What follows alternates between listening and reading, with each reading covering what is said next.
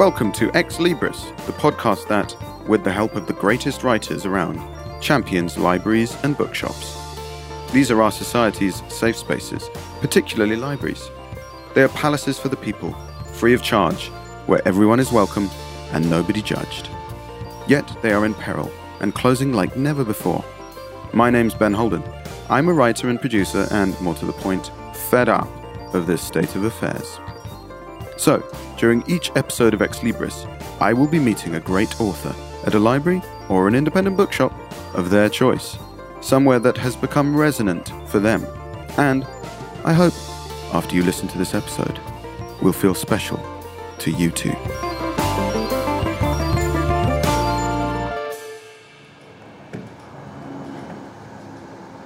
Today we're in South Parade, a leafy side street in Summertown, Oxford.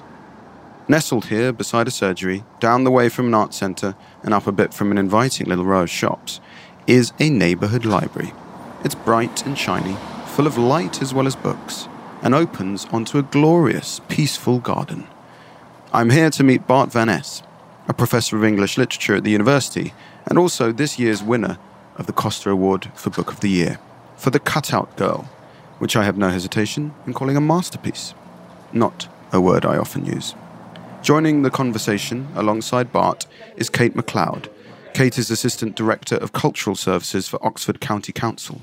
Her remit under that banner includes not only the region's libraries, but also museums, archives, music, even registration and coroners.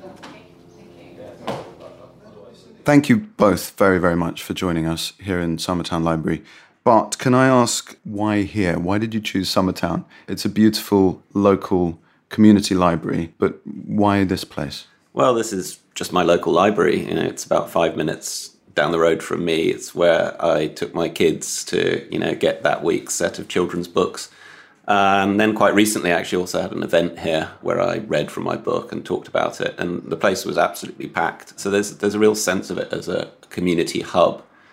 And I sort of wanted to choose a library like this rather than an academic library because writing The Cutout Girl was a kind of move away from purely academic libraries. I worked a lot in academic libraries, but also worked quite a lot in local libraries like this, mainly across the Netherlands. And Kate, Bart mentions his event here. I understand that, again, it's a community library, and the Friends of Summertown Library raised £85,000. That's correct. To refurbish the library. Absolutely. And we won't get into the whys and wherefores of funding for libraries and why that should be necessary, but it's a remarkable feat and it's fantastic and shows the love they have for the library and the importance of it in the community. Can you explain and just give us some background on the place a bit more? Sure. There's a network of 43 libraries across Oxfordshire as a county, and going back to 2011, 2012, so post-austerity, the cuts were really starting to come in for all local governments. That difficult decisions need to be taken, and like many, some of the proposals were to close some of the more smaller local libraries. And what was amazing is the heartfelt response that came from the communities to say, no, these are really, really important spaces and we need to maintain them. And so what we have now, several years down the line, is a network of what we call core libraries, so the main part of what is a legislative offer from the council, but also a number of community-supported libraries where we have friends groups, and we have 22 friends groups who support their libraries either through volunteer hours, fundraising, and that those have become much more community spaces where the community are able to have so much more of a say in what takes place in their space. And I think it's great. Yeah, and there are hundreds now of community libraries. I think there are over 500 in the UK. And of course, it's not ideal, far from it, that there are also 50,000 plus volunteer librarians, and we're losing libraries and we're losing librarians, hence the podcast. But let's accentuate the positive and say, yes, it's a beautiful library and it's all power to this community for celebrating and keeping it going. It's fantastic, especially through events like getting Bart in to speak. Fantastic. And I think libraries are more than just depositories for books, aren't they? I mean, they are cultural spaces. We came in this morning and there was something called rhyme time going on and sort of, children singing. So the more I started writing The Cutout Girl and coming to places like this, the more I had actually a sense that this is really one of the very few spaces in which all members of a community come together. And also to connect it again to The Cutout Girl, I think that's one of the messages of the book, is about how important connectedness is and the dangers that occur in societies if people no longer feel connected, if they just become these sort of atomized units, which I think there are various sort of pressures in the world today creating, largely centered on the internet. Actually, we need to get out and we need to meet people unlike ourselves, and libraries are a really important space for doing that. Absolutely. Could you explain a little bit more the provenance of the book then, and for any listeners who haven't yet had the pleasure of reading it? Yeah, so I'd always known that my grandparents had sheltered Jewish children during the Second World War in the Netherlands. So I am Dutch. My parents are both Dutch. But I grew up away from the Netherlands mainly. I grew up abroad. So it'd never been more than a quite cloudy memory.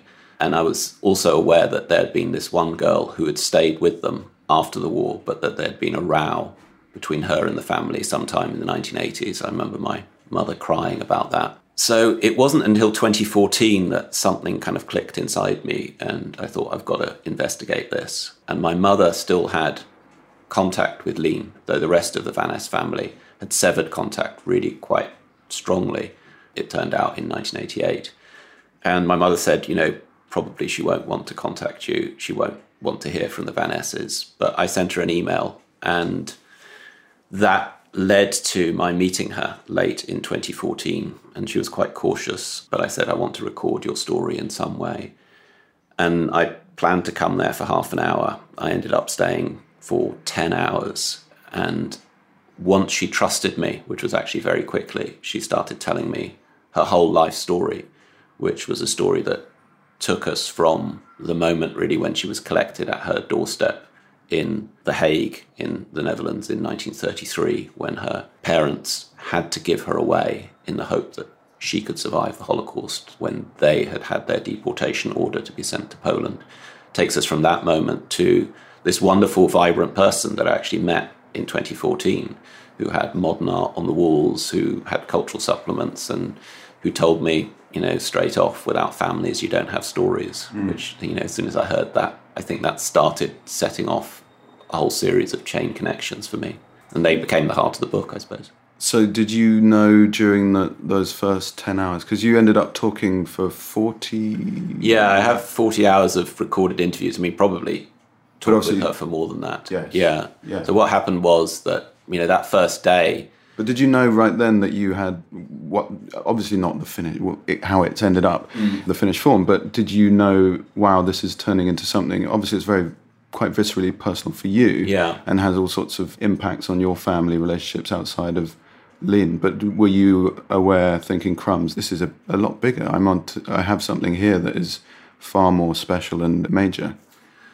Well, I went with almost no plan at all. So, as I say in the book, I didn't have any notes. I didn't have even paper or a pen. When she started telling me about her life, we very quickly developed this pattern where I would just ask her everything. What was your room like when you were a child? What did you wear? What did you eat? And that sparked in her a set of memories that also meant that she started finding physical artifacts that she hadn't looked at for 70 years. Things like a poetry album, which almost all Dutch girls used to keep, where you ask people to write a little verse on one page and then put little cutouts facing it. So on that first day, I saw an incredible number of very moving things. The letter that her parents gave her to pass on to my grandparents, which she never read as a child, of course. That cutout book or poem book, various letters. So immediately I was immersed into this world, and I decided I had to investigate this further. So I put aside a month in January 2015 where I said, we'll do more interviews. And by then it was clear to me that actually she'd hidden not just with my grandparents, but at 9 different addresses across the Netherlands over the course of the war. So my plan was then I would go and visit those places. I would find out what I could in archives, in libraries. And that then turned into this second thing, which is part of the book. It's really my journey of exploration, finding these places, talking to the people who now live in those houses, countering local libraries, communities and kind of confronting the bigger story of, the actually kind of very frightening level of collaboration that the Netherlands had during the war, which meant that 75% of Dutch Jews died in Auschwitz or Sobibor. Yeah, that was an astonishing discovery for me. My in-laws are Dutch. Yeah. And I can appreciate also the Dutch straight-talking qualities that you and Lean and members of your family have, which probably filtered into some of those conversations, which also deeply painful. I mean, really we're getting to the most painful sorts of memories, and of course accepting the sort of slipstream of fact and fiction that memories imply. But that straight talking quality probably helped a bit along the way, I hope. I mean, I think that's a quality that the Dutch pride themselves on, is straight talkingness. But one of the things I kind of found out over the course of the book is that is also something of a national myth. The Dutch, me included, have kind of grown up with a story of national resistance, of everyone being against the Germans, kind of everyone apart from a tiny minority being ideologically good during the war. But what I ended up finding out, and it was very shocking, is just how little resistance there was in the Netherlands early on, particularly when the Germans were winning and when there was no threat to the non-Jewish inhabitants of the Netherlands. And you find out these really shocking things, like, big Dutch construction firms were bidding to build the Atlantic Wall to, in inverted commas, defend the Netherlands from British liberation. And those were not forced labour people. Those were people trying to make as big a profit as they could out of the new realities of being part of this sort of larger Reich. And you kindly have agreed to read a small passage from the book. Yeah. And going back, that's one of these initial moments early in the story, or in the narrative. Do you want to frame it and for the listeners? Yeah, so the way the book eventually turned out, it's really a book of three different kinds of voice. So one part of it is a kind of novelized voice from Lean's perspective. So first of all, as a little girl, and this section that I'll read is from her as a little girl and her experience of being collected at the door. There's also my voice as somebody travelling and investigating this and meeting Lean. And then thirdly, there's a kind of omniscient historical voice that tells us about things like, the Dutch collaboration or the response to the Holocaust in 1945 in the Netherlands, which is also rather shocking. So I'll read that a little bit if you like. Thank you. In the morning, soon after she has had her bread and cheese, there is a lady at the door, even grander than Mrs. Andriessen, and not so old. She has a firm, jolly manner, like the nurse at the doctor's surgery, saying nice things about her and asking questions about her schoolwork and about what books she enjoys. Lean is embarrassed that she does not do much reading, though she remembers to say that she likes Jan Klaase and Katrijn. The lady is quite young, but not at all like a mother. It is a real adventure to be going with her, the kind of adventure that gives you a little feeling of sickness in your mouth. On the outside she is excited, but on the inside she feels calm. They are unstitching the stars from her dresses, the two women's fingers moving very fast. Lean can keep her own name and her surname, de Jong, but she must not say anything about Mama or Papa or family. She is not to be Jewish now, just a normal girl from Rotterdam whose parents have been killed in the bombing. If anyone asks, she must say that the lady is Mrs. Hirama and that she is taking her to her aunt who lives in Dordrecht, which is a different town. It is important to stay very close to the lady, hug tight into her body, so that nobody who knows her can see that Lean is not wearing her star. Mama says exactly the same things as the lady and gets her to repeat them, even though Lean feels she knows them already. Then a kiss with a hug that hurts a little, and she is outside in the Pletterijstraat, walking fast in step with the lady, trying hard to keep herself pressed into her coat. The bag of her things, including her Pussy album and Papa's puzzle, is over Mrs. Hirama's shoulder and bangs its edge against her with every stride. It is not far from Lean's house to the station, so their walk through the streets and then through the park, where Jews are forbidden, to the Hollandspoor railway is over almost as soon as it starts. The station front looks like a palace, but there is no time to look at it because their train is about to depart. Lean thinks for a moment about her bedroom, close enough for her to run back. Mrs. Hieromer talks to her about funny place names. There are lots in Holland, she says. For example, the Double Sausage Street in Amsterdam, the Moustache in Groningen, or Duksick Road in Zeeland. There is also a road called Behind the Wild Pig. Lean thinks these names are funny. She likes Mrs. Hieromer and giggles as they watch the houses of The Hague pass faster and faster through the window of the train compartment, the ka-chunk of the wheels on the railway growing louder and closer together. The smoke from the locomotive is dirty, but it smells clean. Does Lean know any funny place names? After a lot of thinking, she remembers Cow Thief Street, which Mrs. Hieromer had not known about. Cow Thief Street, that's a good one, Mrs. Hieromer says. Lean is about to say, it's not far from our house, when she stops herself, just in time. Unlike The Hague, Dordrecht has only one railway station. It is also like a palace, only a bit smaller, without the princess towers of the station they left behind. They walk through another park, bigger than theirs at home and sleepy in the afternoon sunlight. Then through streets with little houses, nothing at all like the 3-story apartment blocks of The Hague. Her legs are tired now, and it takes a bit longer each time to get to a new corner. But at each one, Mrs. Hieromer tells her the street name, and then a funny one from somewhere else in Holland. So Lean presses on. They reach the Mauritsweg, at which Mrs. Hieromer says, Trousers Street. Then the Crispijnseweg, Butter Mountain Street. And finally, the Bilderdijkstraat, Rabbit Pipe Street. And they have arrived.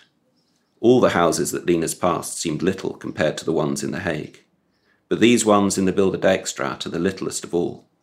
In fact, the street doesn't really look like it has houses. It just has 2 long, low red brick walls with doors and windows set in it, stretching as far as Lean can see.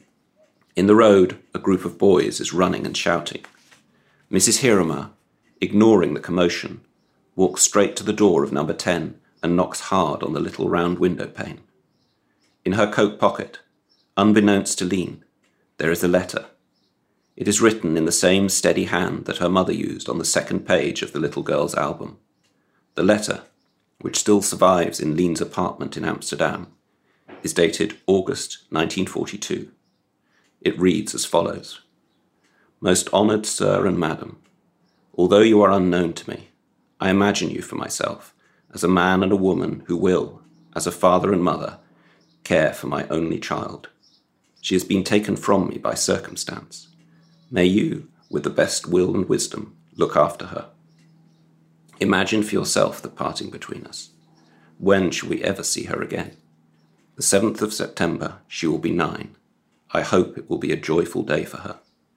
I want to say to you that it is my wish that she will think only of you as her mother and father, and that, in the moments of sadness that will come to her, you will comfort her as such. If God wills it, we will all, after the war, shake one another by the hand in joyous reunion, directed to you as the father and mother of Lientje.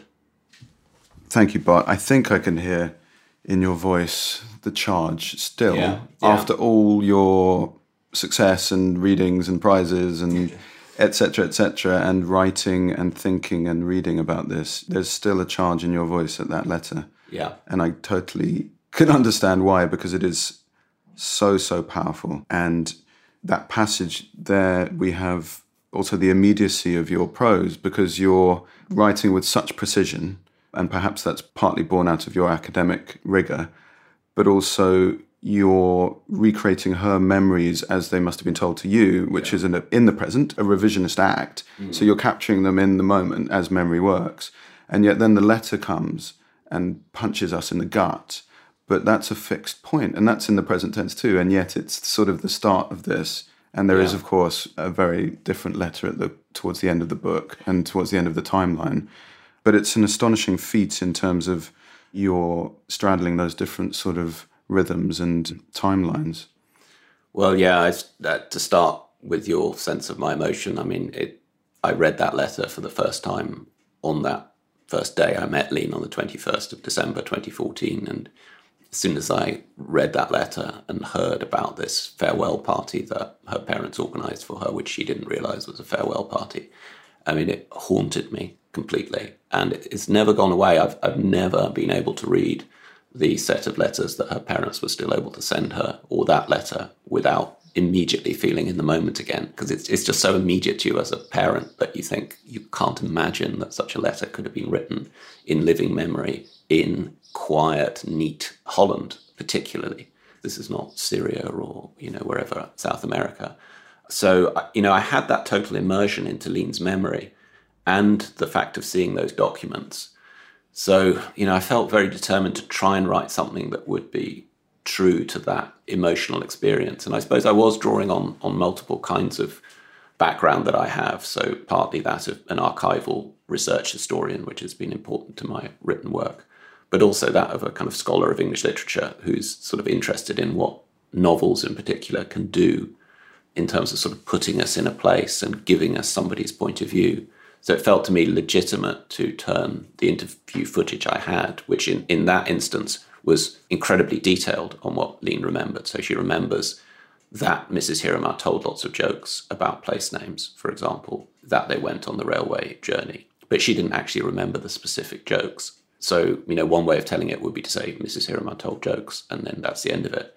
But that seems to be sort of less true than actually if you invent the jokes, but give us a sense of the child's experience of something like that. And we as readers are able to kind of jump between a reality of knowing what will happen that's anchored in that letter and the total to the minute kind of consciousness of a little girl who, is sort of unconscious or half conscious of this being something, rather terrible. Yes, we can already in the extract see the abnegation or denial of who she is beginning as they walk. That journey is actually probably not very long, but it's huge in terms of the change in her identity being forced upon her. And it's heartbreaking that we can hear children's voices, as we always do in these libraries, in the mix here in Oxford today. But to feel that change in her being jollied along by the jokes, and that you've provided those along the way to jolly her along even as this tragedy is unfolding that we can see and she can't. Are there literary references in terms of that immediacy and that splicing of fiction and non-fiction that memory demands in the ways that you've written this? For instance, this may be off-grid, but Knausgaard or those sorts of recent fictions that straddle non-fiction as well, where the lines get very, very blurry. Were there any influences along the way in terms of the fictional? And how would you describe the book in a not to pigeonhole it, but in a sort of, obviously there's history and memoir, but in a generic sense, how would you describe what you've ended up producing? No, Knausgaard's not at all off-grid. I devoured all 6 books of Knausgaard, and I was reading Knausgaard quite intensely while writing the book. I think that his is a very, very remarkable innovation in literary style, because he calls it, kind of literary method acting, to put yourself into a circumstance that happened, but of which you only remember fragmentary details. So, particularly book 3 of that series, Boyhood Island, where he's talking about his very young experiences. And, he gives you at the beginning the experience of a child in a pram, done in this brilliantly tactile way. And then he sort of pulls away after it and says, but I remember nothing of this. And it's this kind of bold statement saying, yes, this happened, but no one could ever narrate it accurately. So Knausgaard was definitely an influence. Seybold was an influence, more, I think, in terms of my voice in the book than in terms of how I was doing Lean's. And then structurally, I read Helen Macdonald's H is for Hawk, I think just before meeting Lean. And her sort of boldness of combining really 3 apparently incompatible stories, the story of T.H. White's biography, her emotional crisis, and this kind of history of hawking. That made me sort of realize, actually, readers can put up with quite a lot. They don't need that much hand-holding. They don't need an absolute chronology. I believe that also won the Costa. It's a tribute to your book and hers that the Costa of all these prizes is given to the book that is the most enjoyable. And on the surface, hers and, yours is dealing with some seriously heavy, on paper stuff. It's a completely engrossing, gripping read. So that's a huge tribute to you and how you've executed it. In the extract, you mentioned books and you mentioned the sort of artifacts, and of course it ends on the letter.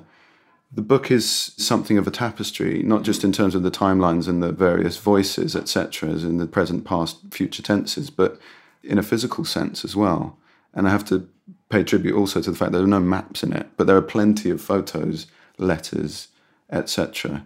Could you speak a little bit about the process of that? I mean, one early title for it was The Scrapbook, because, Lean's Poesie album is a kind of scrapbook, and the book itself is a kind of patchwork of memories and physical artifacts and times. And the title as it is now, The Cutout Girl, is also a reference to that Poesie album, which has these little cutouts of girls in crinolines usually, or flower arrangements facing these poems. And that became for me a kind of metaphor for Lean's experience of being kind of pasted from one family into another, from one world into another. I was, particularly during that month in January, very aware of the way that memory is, fragmentary and anchored in physical objects. What really shocked me actually over the course of that month in January was how there were these kind of huge gaps in Lean's memory. I started out with this total immersion way of experiencing her life. So, that journey to the Van Esses that she has in 42 is very vivid to her. Her early life with the Van Esses, and she quickly became sort of entirely a part of that family. That was really clear to her. But then as she suffered more trauma over the course of the war, there was a police raid on the house that she very narrowly escaped. Her memory starts to become much more patchy. And she sort of says things like, I don't remember what the house looked like. She didn't remember any of the names of people in a house where she was for 9 months in hiding. And you could see that is clearly a product of childhood trauma. Yes. And that gave a kind of skeleton. But then in one case, I went to a house where she'd been hiding. And, this was totally revelatory, because the woman there said, you ought to speak to the neighbor. He was born just after the war. And I said, well, there's really no connection. I was kind of reluctant, but it was only because she was standing in the doorway that I said, well, I'll go and knock on the door. This man, when he came out from his garden looking actually sort of very aggressive and sort of saying, what are you doing here? And I said, well, my aunt was in hiding next door. And he said, Lientje, she's the reason that I was born. And suddenly this whole other story opened up, and it turned out that Lean had hidden in that house as well, and had stayed with his sister, and his sister had these incredibly vibrant memories of her, and Lean didn't remember that house at all. Wow. And it was like, wow, okay, there are just enormous gaps here.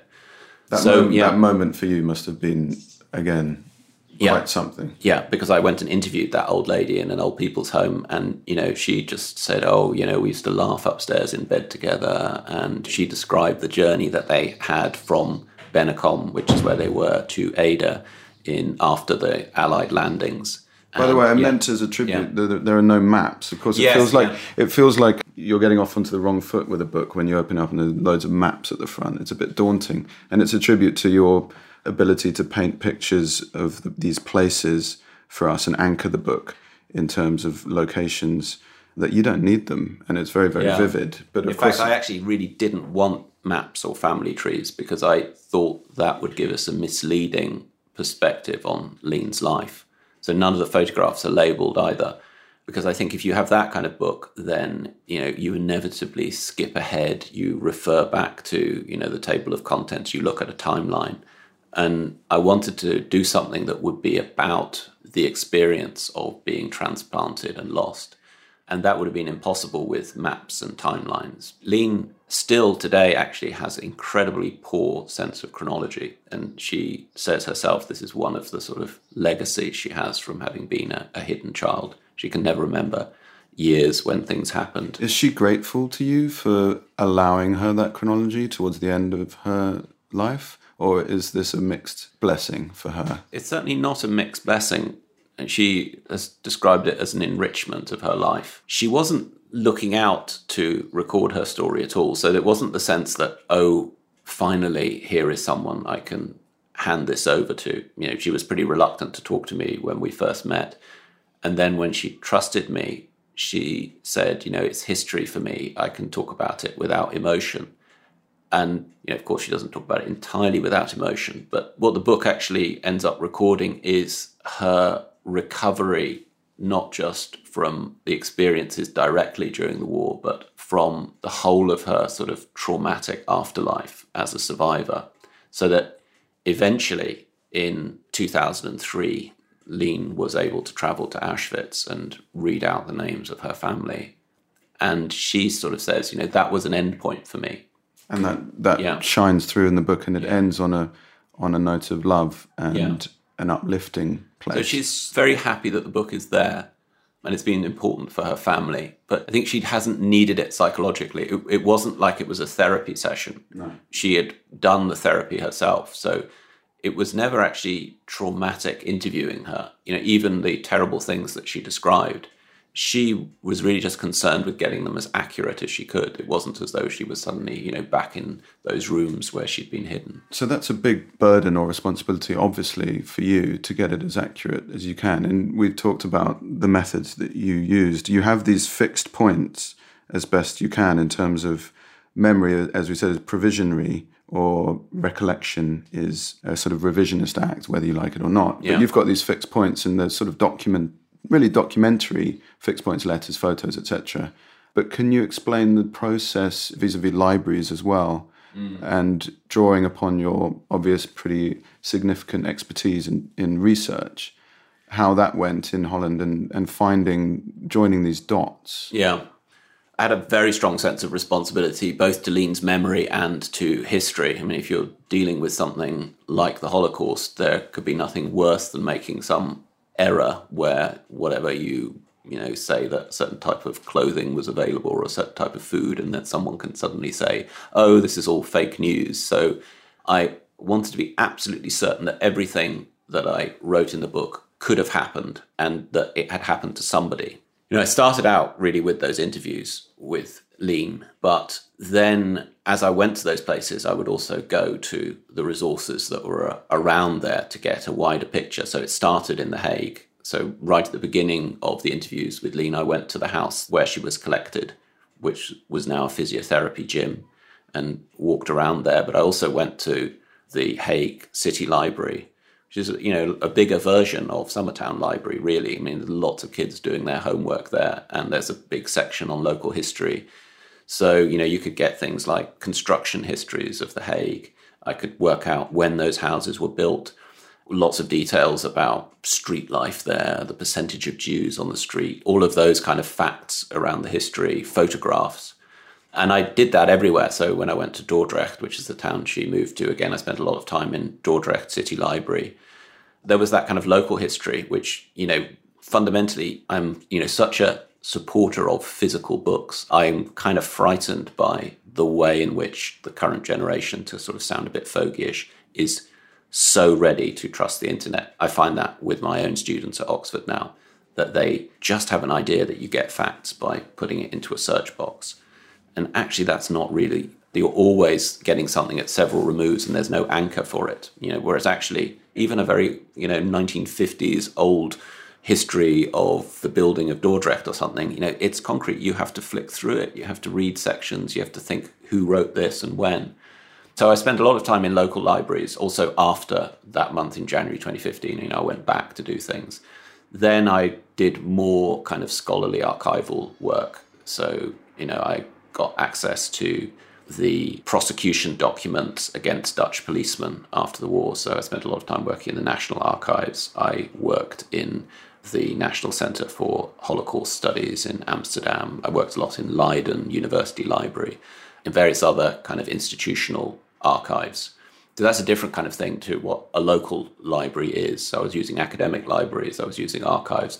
But a lot of that period detail actually comes from small local libraries, where there'll often be a general history society or something which produce these little kind of paper pamphlets, as they did, for example, in Bennekom, the town where Lien ended up at the end of the war. You just wouldn't get that kind of thing with online searches. So yeah, again, it's just such a sense of how these places matter, and I am fighting, the good fight, as it were, to sort of stop students and kids thinking that you are really doing research if you're looking at stuff on a screen. You actually do have to see that the books exist and who has put those books out there. because otherwise it's, potentially just this miasma of, other people's versions of the truth. I imagine that must sometimes be quite a tough battle. And the book does obviously have immense currency and urgency as well, at the moment. And of course, you mentioned the dread term fake news, but of course the forces that are at work in the book are bubbling away again, sadly, in our societies. And these libraries, in a book that's about remembering and the importance of remembering and how we remember, your description of how you went about stitching it together is testimony to the importance of libraries in that conversation. Kate, do you want to talk a little bit about Oxford and the local resources and, again, how these archival faculties are protected and resourced here in these communities? Mm-hmm.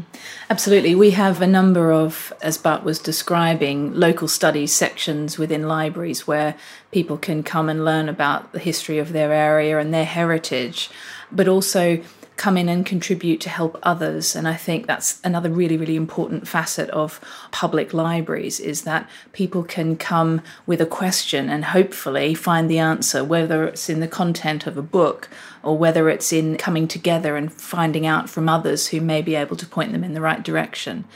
I think in terms of where we want to take our library services, our cultural services locally, is for that to be ever growing and for it to take on, Bart may come in on this, but to take on both a physical and a digital element so that people can start to share their story, so that you're continuing to grow that history and that legacy. Different but similar in some ways. This county is going to grow, so we'll have a third more people living in the county in 10 years' time. So these are people who aren't here yet. But when they arrive, they'll have their own stories, their own heritage and history. And how do we start to bring this together to feel more like a community? And I think libraries have a really, really important part to play in making those inquiries and asking people questions, particularly in the context, as you say, of this evil spectre that does unfortunately bubble up throughout history. And one of the fundamental things that it tends to do is it erases people's stories. And that's kind of what makes us human. And so giving people that voice so that they can share, and that we, the history of a place, the heritage, it evolves because it's made up of the people.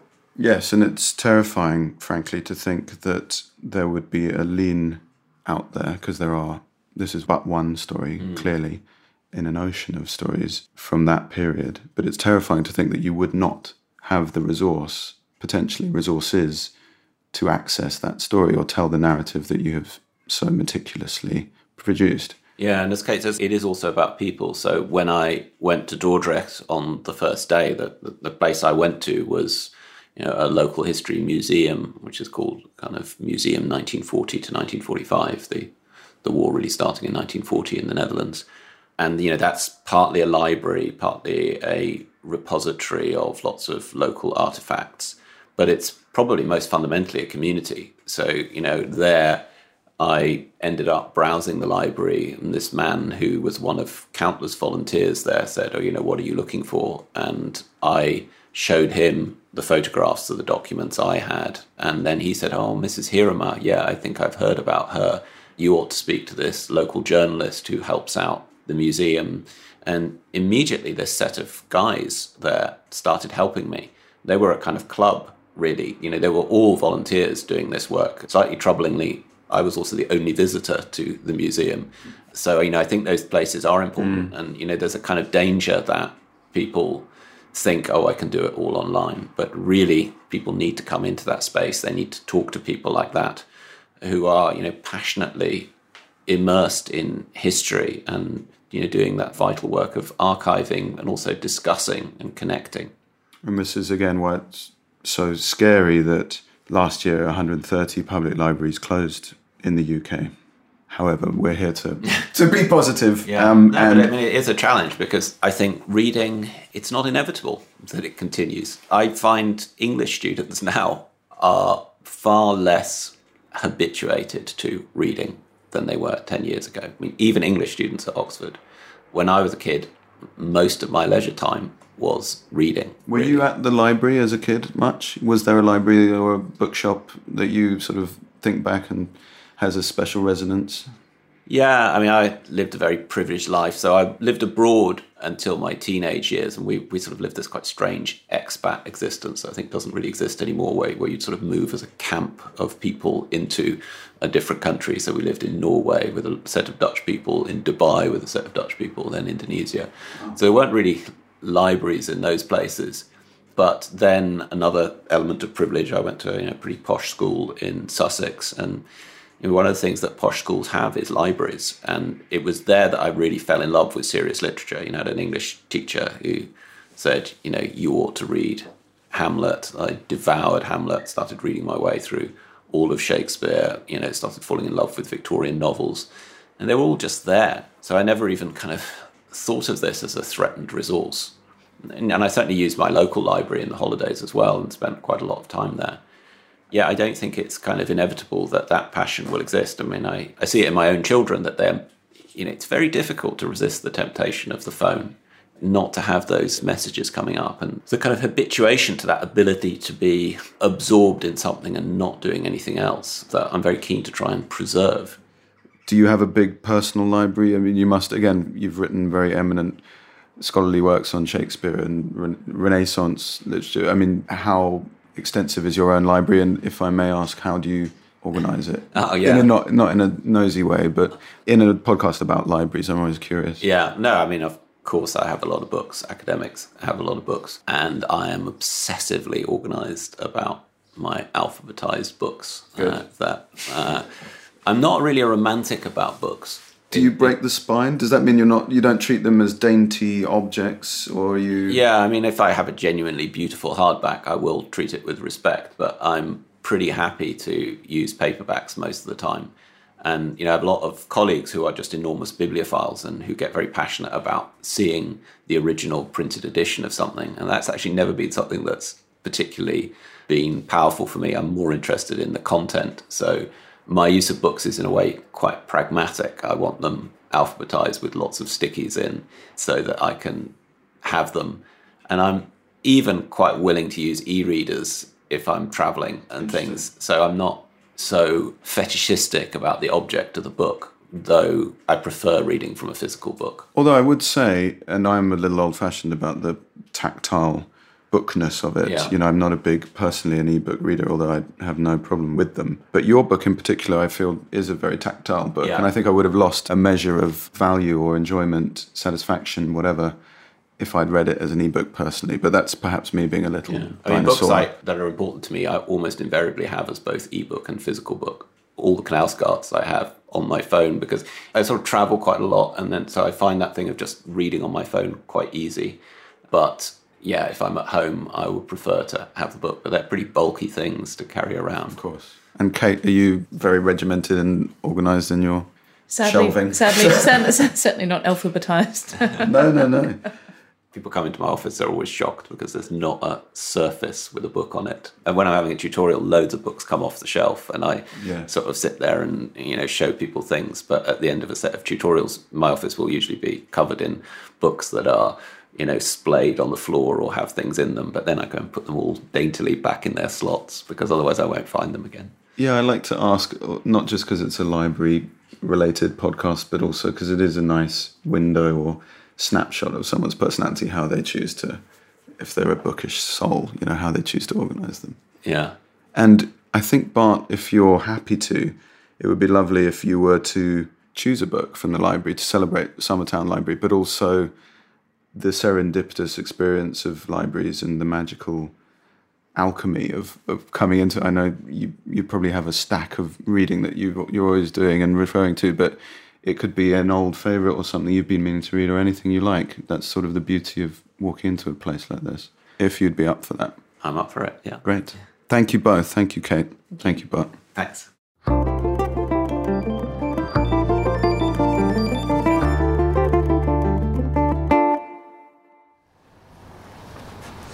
So we're in fiction. Is that a deliberate direction? No, I don't really have any sense of what I'm up to at the moment, but I tend to read classic fiction more than I read contemporary fiction, unless I suddenly feel that something is really major, as I felt with the Knausgaard. Right.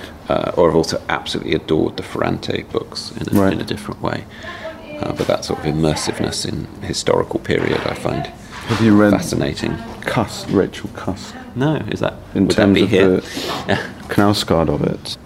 Yeah, because if there was a section that would be kind of creative non-fiction, I might go there. Wow, fantastic. Outline, Rachel Cusk, this is another in that zone of... Right, yeah, this would definitely be the book then that I'd pull out. So as with all books, you immediately read the cover, and it says, like the Higgs boson, which appears only when bombarded by electrons, Rachel Cusk's nearly nameless narrator flickers into visibility only through her encounters with a series of amazingly eloquent and fascinating interlocutors. So yeah, I will definitely be taking this one out. Beautiful sort of simple things. I like the chapter headings just to have Roman numerals and very little sense of what you're going to get. It's such a kind of unexplored thing. And we see Habermas and Bretos Bar and Penelope, all sorts of exciting things as I flick through, so I'll definitely be taking this to the desk. Great. Thank you, No, Ben. job done. That's a great recommendation. Superb. Thanks for listening to Ex Libris. If you've enjoyed this episode, please rate, review, and subscribe wherever you get your brain food. If you'd like the chance of winning a signed copy of Bart's majestic book, The Cutout Girl, then all you have to do is write a thoughtful review of the podcast, mentioning this episode. To find out more about the authors and venues, as well as more on libraries and bookshops, including loads of great images so you can put places and faces to names, please visit our website, www.exlibrispodcast.com. You can also get such updates from me on Twitter and Instagram. Find me at @BenHolden. Ex Libris is produced by Chris Sharp and myself. Its music is composed by Adam Pleath. Ex Libris is brought to you in association with the Lightbulb Trust, which illuminates lives via literacy and learning, providing opportunities to shine.